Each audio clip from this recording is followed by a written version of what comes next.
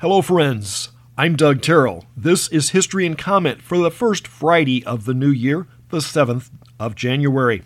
Notebooks by Italian scientist Galileo record his first observations of moons orbiting Jupiter on this day in 1610. Galileo built the first useful telescope. A Frenchman and an American fly a gas balloon across the English Channel from Dover to Calais in 1785. 13th President Millard Fillmore is born in 1800. He only served the remainder of Zachary Taylor's term and, despite efforts, was never elected to a full term. His policies were a bit unique. He was opposed to slavery and its expansion, was a proponent of preserving the Union, but spoke out against some of Lincoln's wartime policies. Sandford Fleming was born in western Scotland in 1827 and immigrated to Canada as a young man.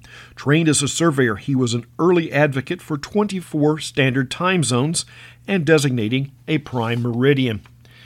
Adolf Zukor is born in 1873, immigrated to America, and made a reasonable fortune as a furrier. Before looking to the young movie business, Zukor produced one of the first feature-length films and was a co-founder of Paramount Pictures. 1894, Thomas Edison makes a kinetoscope film of a person sneezing. The kinetoscope was the first motion picture process where motion was captured in a series of still photos in rapid succession. Cartoonist Charles Addams is born in 1912. That is spelled with 2 D's.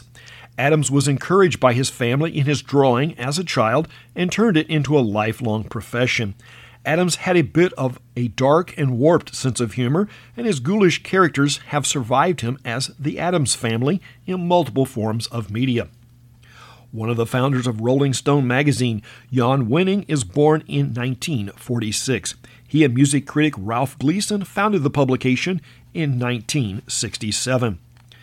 1948, a Kentucky National Guard aircraft crashes while reportedly chasing an unidentified flying object. Actor David Caruso is 66. His longest-running series was 10 seasons on CSI Miami as Lieutenant Horatio Kane. Journalist Katie Couric is 65. Actor Nicolas Cage is 58. And that's History and Comment for the 7th day of January. I'm Doug Terrell. Now go and do something worth remembering.